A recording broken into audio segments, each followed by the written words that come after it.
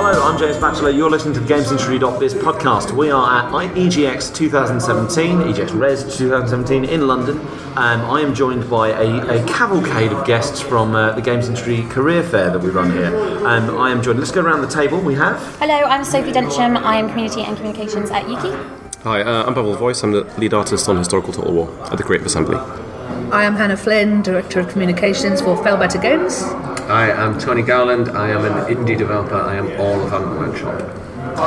The whole one-man team of you. Brilliant. So fantastic. Thank you so much for joining me. I thought we'd bring you into, because obviously we've been running the GamesIndustry.biz Careers Fair, massively helped by Yuki and the Yuki Careers Bar, where you've had some incredible speakers and careers advice and the advice sessions. And I mean, I've been in and around the show, but that has seemed packed. It's been so busy. Week. Yeah, absolutely. And what makes the idea of working in games appealing to so many people, do you think? Well, it's the world's largest entertainment industry. Mm-hmm. So, it's fun. People just want to make games, they love playing games, and they want to work in games.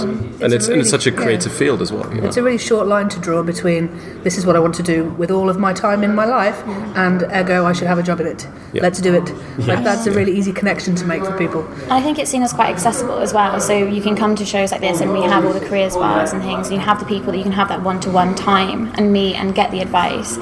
And get the advice to get jobs in games, whereas I think a lot of the other creative industries can see a bit more, not aloof is the word, but a bit further away and a bit more unattainable.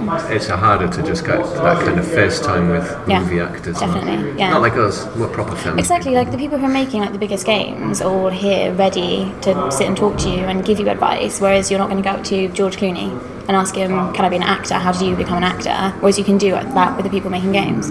Yeah, we do this every year. With the Creative Assembly, we have a recruitment booth here. We mainly do it just to give feedback on portfolios, give people guidance how to get in the industry. But we have hired from the show. We've hired at this show, and we've had great artists and programmers and designers come to us, talk to us, and we've literally just made them offers.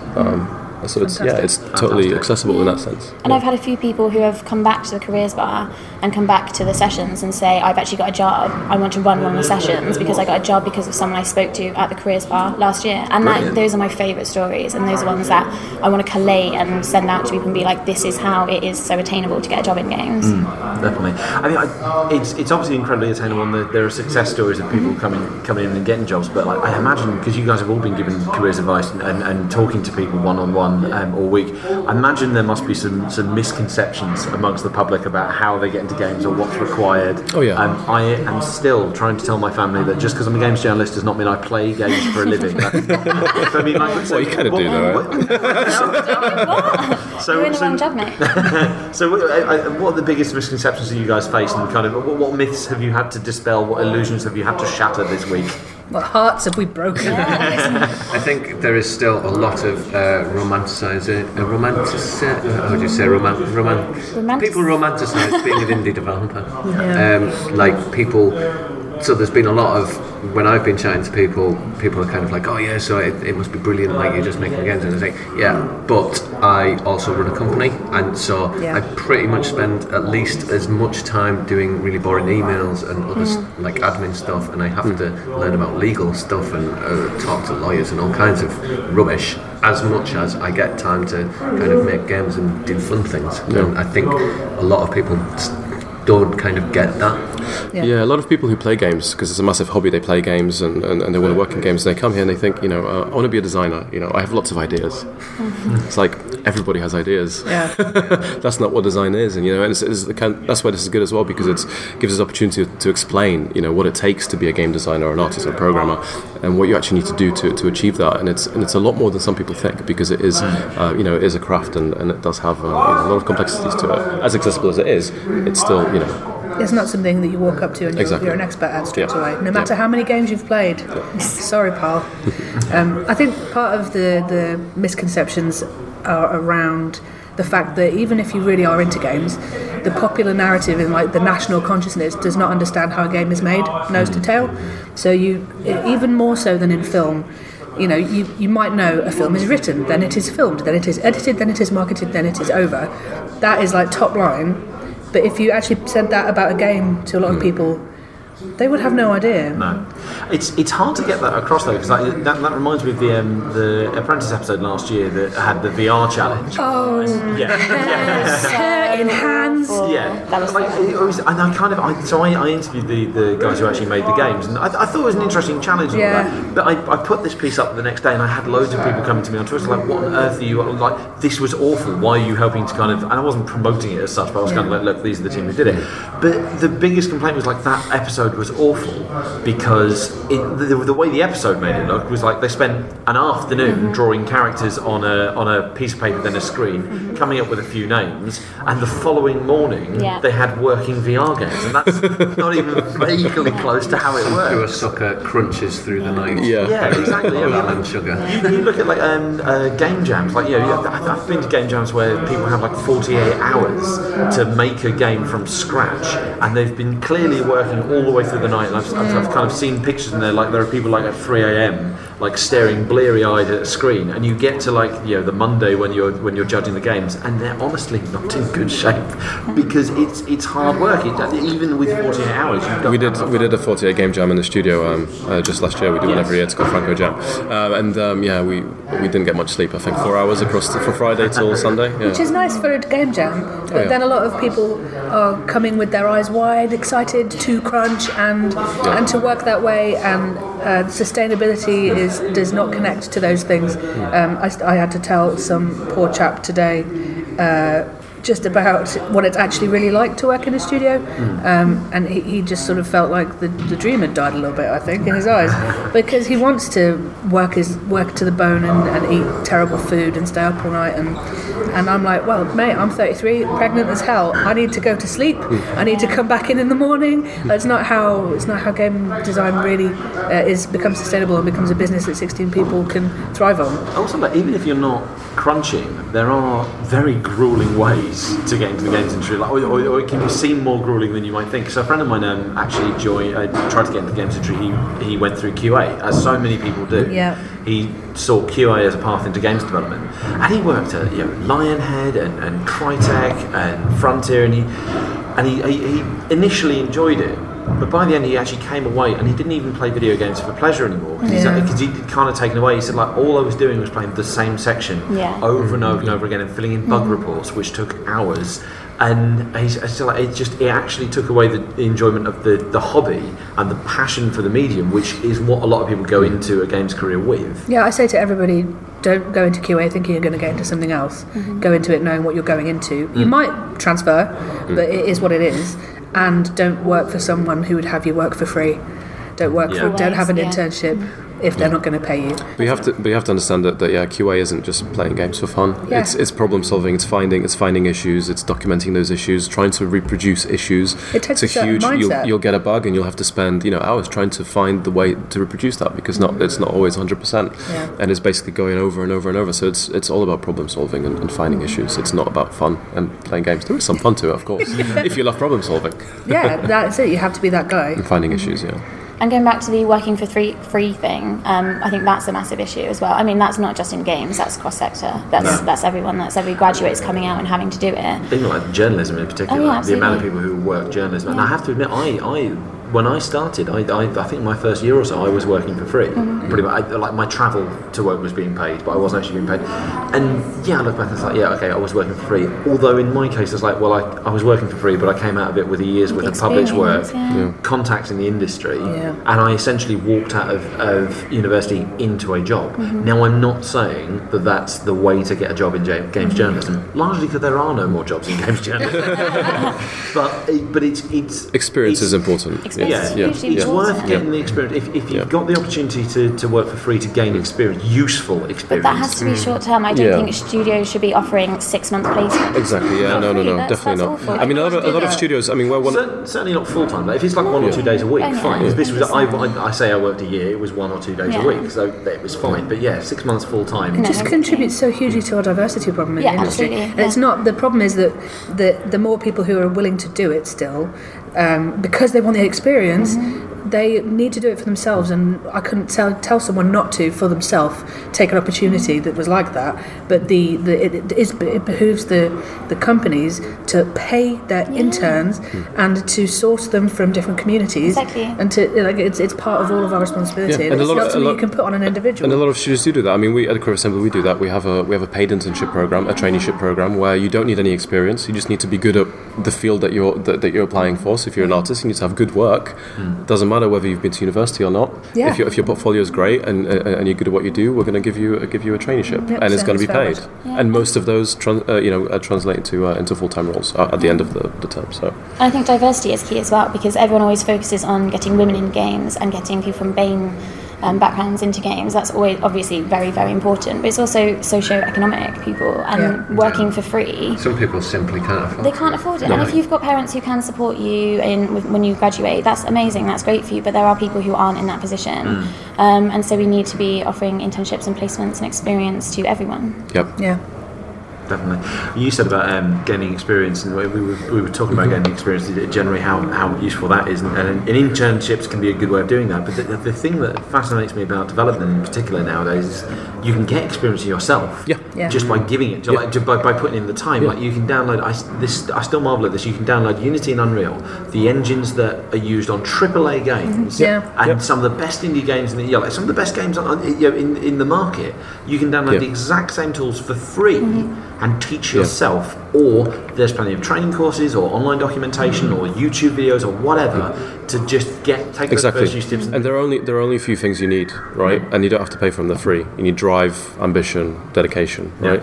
You just need to dedicate yourself to the thing that you want to do. You don't need to, in a lot of cases, especially for art and design, you can, there's game jams, there's mods, there's, like you say, these engines. You can do all of this. You can teach yourself, and you can, as long as you're driven and you're motivated, you can do it. You can do it. Yeah. Programming is probably the one skew where, again, if you're driven and motivated, you can do anything. But a good computer science degree does help. See, that's interesting. Come and say that on the careers bar. That's so uplifting. That's what I've basically said to people, like when they're asking, like, oh, how do you get things? What do you want to see on a CV? What do you want to see in a portfolio? It's like, well, if your portfolio is just like your university coursework or whatever, that's rubbish. That's that's just such the bare minimum that it's like not even bothered like applying for. But if you're doing like game jams and stuff like that, there's like a guy that showed me his portfolio, and it's like he had his university coursework. It's like the first thing on his portfolio, and then like a whole load of like game jam stuff underneath it. It's like, no, put the game jam stuff around. It's like, this is really cool. Unless some portfolios, you could still use the university kind of coursework and portfolio as a kind of as a base, and you just build on it. You kind of satisfy what they want you to do, but you go above and beyond, and you deliver way more. You over deliver because you treat it as a portfolio rather than a piece of coursework. Yeah, it's my coursework to tick that box and get it done, but also this is going to be my portfolio. So I'm going to throw in all of the spare time outside of the university hours just to make it amazing. I think if you're a programmer particularly, if you're not spending some of your free time tooling around with something, like fiddling with it, even the programmers who work full-time on our games at Fell Better, they all have a little something going on in their downtime. It's because it's what they want to do most of the time, and it is the difference between someone who thinks, well, this is a cool industry to get into, so I'm going to try and just get a job in it, and someone who just really wants to make games and can't really stop themselves. And that's it. For most of us, it's a career, but it's a hobby as well, which is why we put so much work into it, and which is why a lot of the crunches, a lot of companies, they're not enforced. They're people with passion just working to get something done because they love it, because it is a hobby, and also because it's such a fast-moving, fast-paced kind of industry. It's constantly innovating, constantly changing, constantly developing. That's why a lot of people tinker in their spare time, just stay on top of the game and just try and find new techniques, new ways to improve. Brilliant. Isn't that fantastic? Because, what a rich life that is. Exactly. To enjoy your day job and to tinker with things that inform when you go home.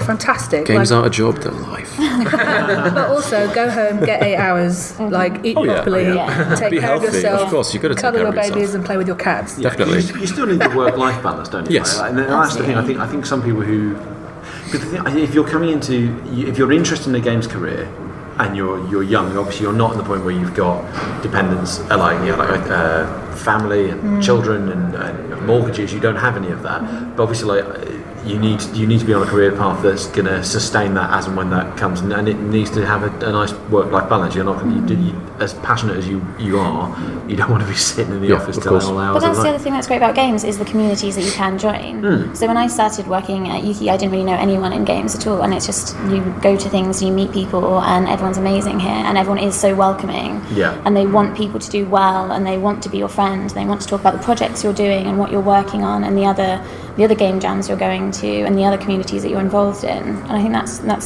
something really special about the games industry as well. And also a great way to meet people, and a great way to get jobs is networking and going to the parties and going to the meetups and meeting people who are making games and showing them that you're doing it too.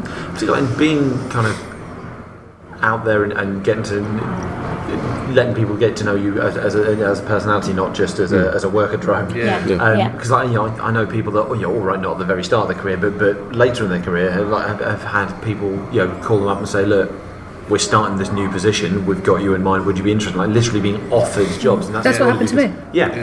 Yeah, I came to games late. I self-selected myself to never be eligible for an under-30s award.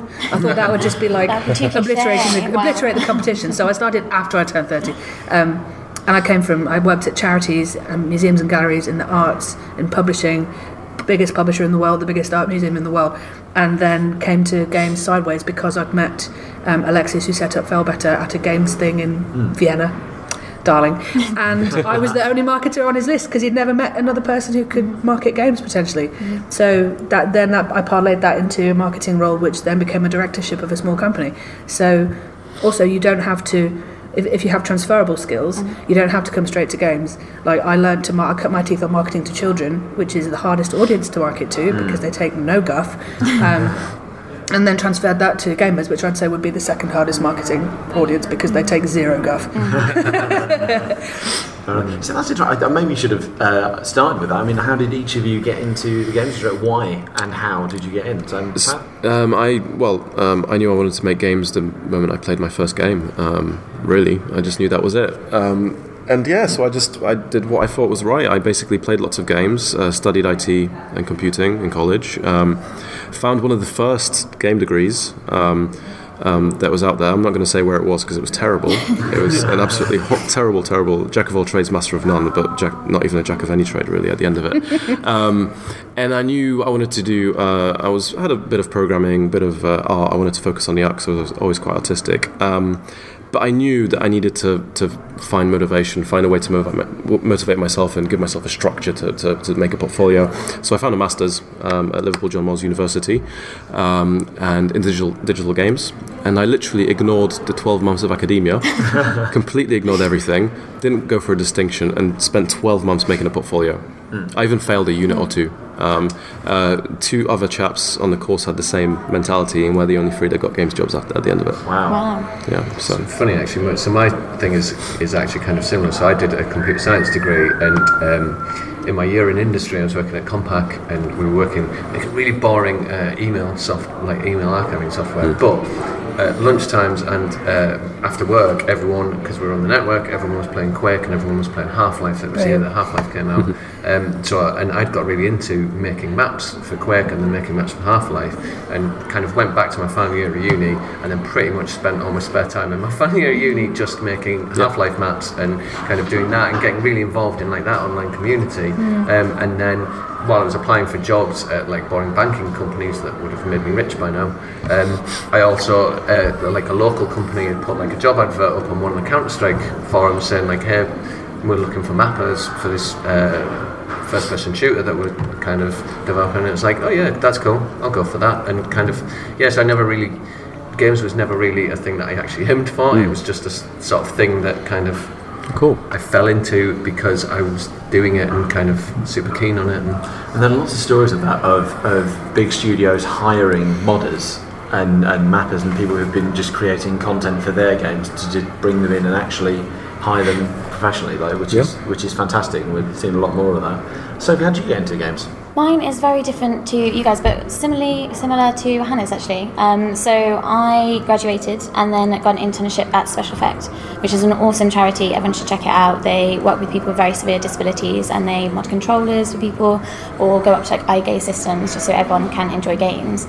And really, really lucky to get an internship there. I was there for about 10 months, and then we did a big event called Game Blast, which involved us coming down to Yuki's office for 24 hours and doing a live stream, got loads of really cool people in.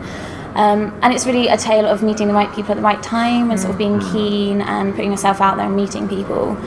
So I was very lucky. I walked into Joe Twist and got chatting, got quite drunk, I think actually is not advice that happens quite a lot in marketing hiring systems. The alcohol happens. The alcohol just happens. in games events. Yes. Like whenever you chat to friends that don't work in games and they talk about the conferences and stuff that they go to, and then you talk about the conferences that you go to at Games stuff, and it's like, so hang on a minute, like we all do just kind of sit around, like you said, like that's how you meet people, and that's how you yourself. And it's like, I don't know, man. The charity conferences are the worst. When people who work with like very disadvantaged children and stuff kick off, they kick off.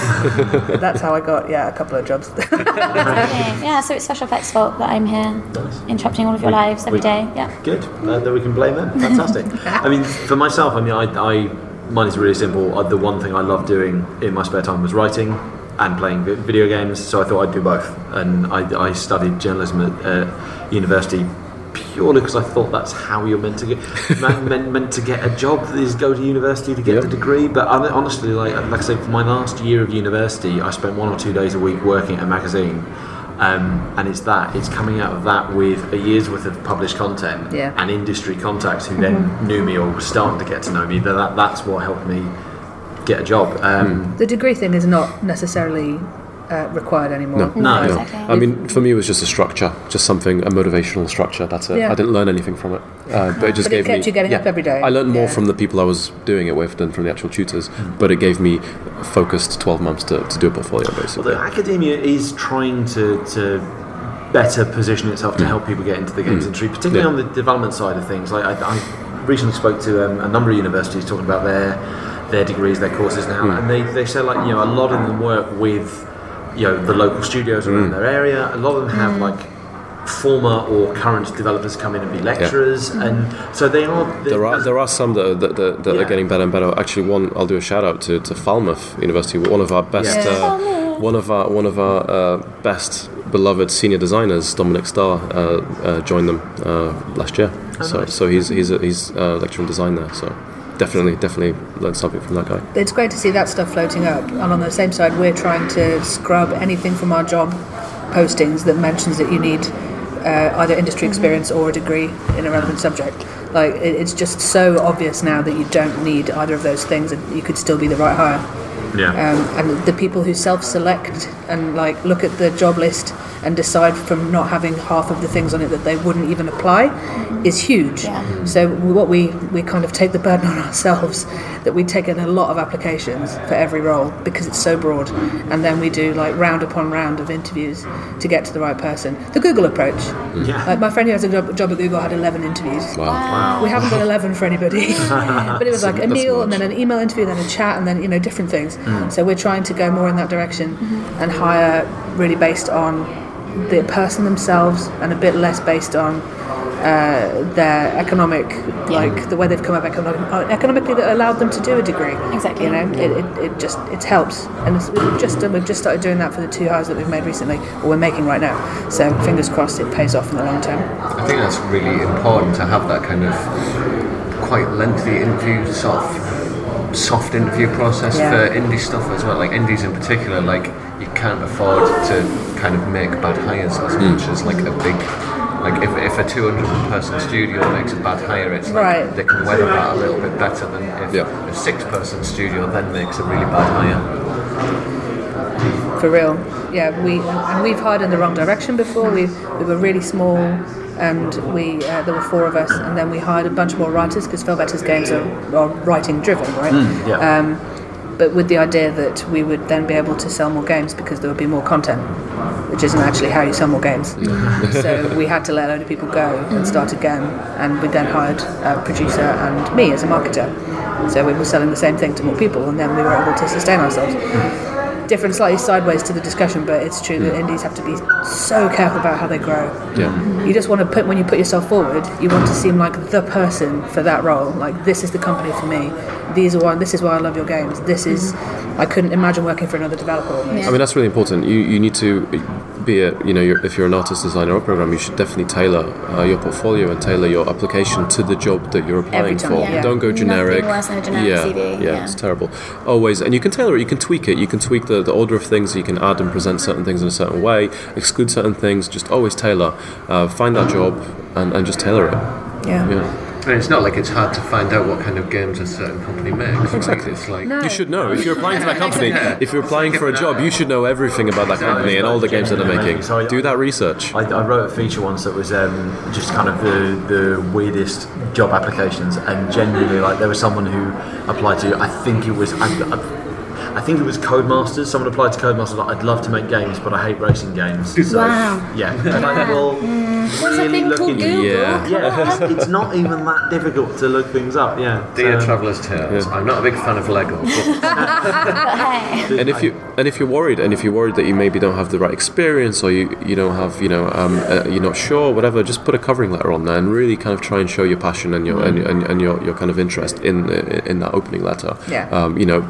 Really kind of try and sell yourself. And it's not just why I am best for you as a company, it's why your company is best for me. And exactly. You should have half and half. It should be really obvious. I said to a bunch of people today who came to me for advice about getting programming jobs and stuff that I can't really help with, the basic advice is, the last 5 games that you played, why did you love them? Do you think that you would like to make something like that? Write to those people. Like, don't Google, please, I need a job in Basingstoke that is in the games industry, because who knows who you're going to find. Like, go where the love is. The people who mostly end up working for us are people who have really loved our games, taken them apart, put them back together, done something special with them. One of our recent hires from the community, in fact, made a game in our story engine, Story Nexus, that was monetized, that fed into his obsession with Fallen London, enabled him to spend money in Fallen London by making a game in the same engine and charging for it. People are so clever. Like, it was obvious that he was the guy to hire when we needed someone to be our massive lore expert for life. He's very young. He's very young, but I love him. Thank you, Keelan. I don't want to take up too much of your time, because obviously there's a lot going on at Res, plus this room seemed to be getting a bit louder just then. So I kind of wrap up the one tip that you give to people saying, how do I get a job in games? Not just development, but the industry in general. One tip. Go, Tony. I tell people just to work on stuff in your spare time. Finish something. Whatever it is, make a thing, finish it, publish it. You haven't learned from it until you've finished it, and then you'll be a much more attractive prospect to a studio. Yeah, just dedicate your life to it. If it's what you want to do, just do it. Just do it. You can do it, and come see us. Come see it as Res at Res. Come see us at EGX in Birmingham. We're always there. Get advice from us. Show us what you're working on. We'll give you feedback and maybe even a job. Mine is networking, meeting people, putting yourself out there and having the confidence in yourself and what you are making and what you're doing to say, like, I should be here and I should have a job in games.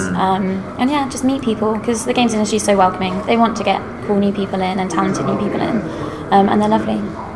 Mine is rather cheesily. Just head over to jobs.com. No, genuinely, so in the careers fair over there, I've put we've got a physical GI jobs board. It's so cool. Which so is old school. It's an easel. It's an easel. It's a spinball. But like the whole point of it was to just look through the job requirements, even if you're nowhere near qualified or experienced or not even close to being on the path to that. No, exactly. At least you can see what you're aiming for. You can see what studios are looking for and aiming for. Yeah, exactly. And if we're linking, then go to creativeassembly.com/jobs, and we currently have 4 internships, traineeships open. So feel free to have a look and apply. If we're plugging, then we can do UP students, and we have exclusive internships across the whole of the games industry as well, and all of them are paid. Yeah. Any other URLs we want to drop in? philbetgames.com/internships. We're not open at the moment, but we will be for next summer, come autumn. You're a one-man team, so do you need a minion? I mean, not really. We're not hiring people. I use a lot of freelancers for stuff, so you can just always tweet at me, or at Ant Workshop, or go on our website, and we use a lot of freelancers for stuff. So if we ever need people for things, if we've got your stuff, we'll look at it. chance your arm, try your arm. Lovely. Right, I'm going to close this out before we get too self-serving. So thank you very much. Thank you. Thank you, James. That was absolutely fantastic. Thank you. Thanks. And enjoy the rest of Res. Happy birthday, everyone.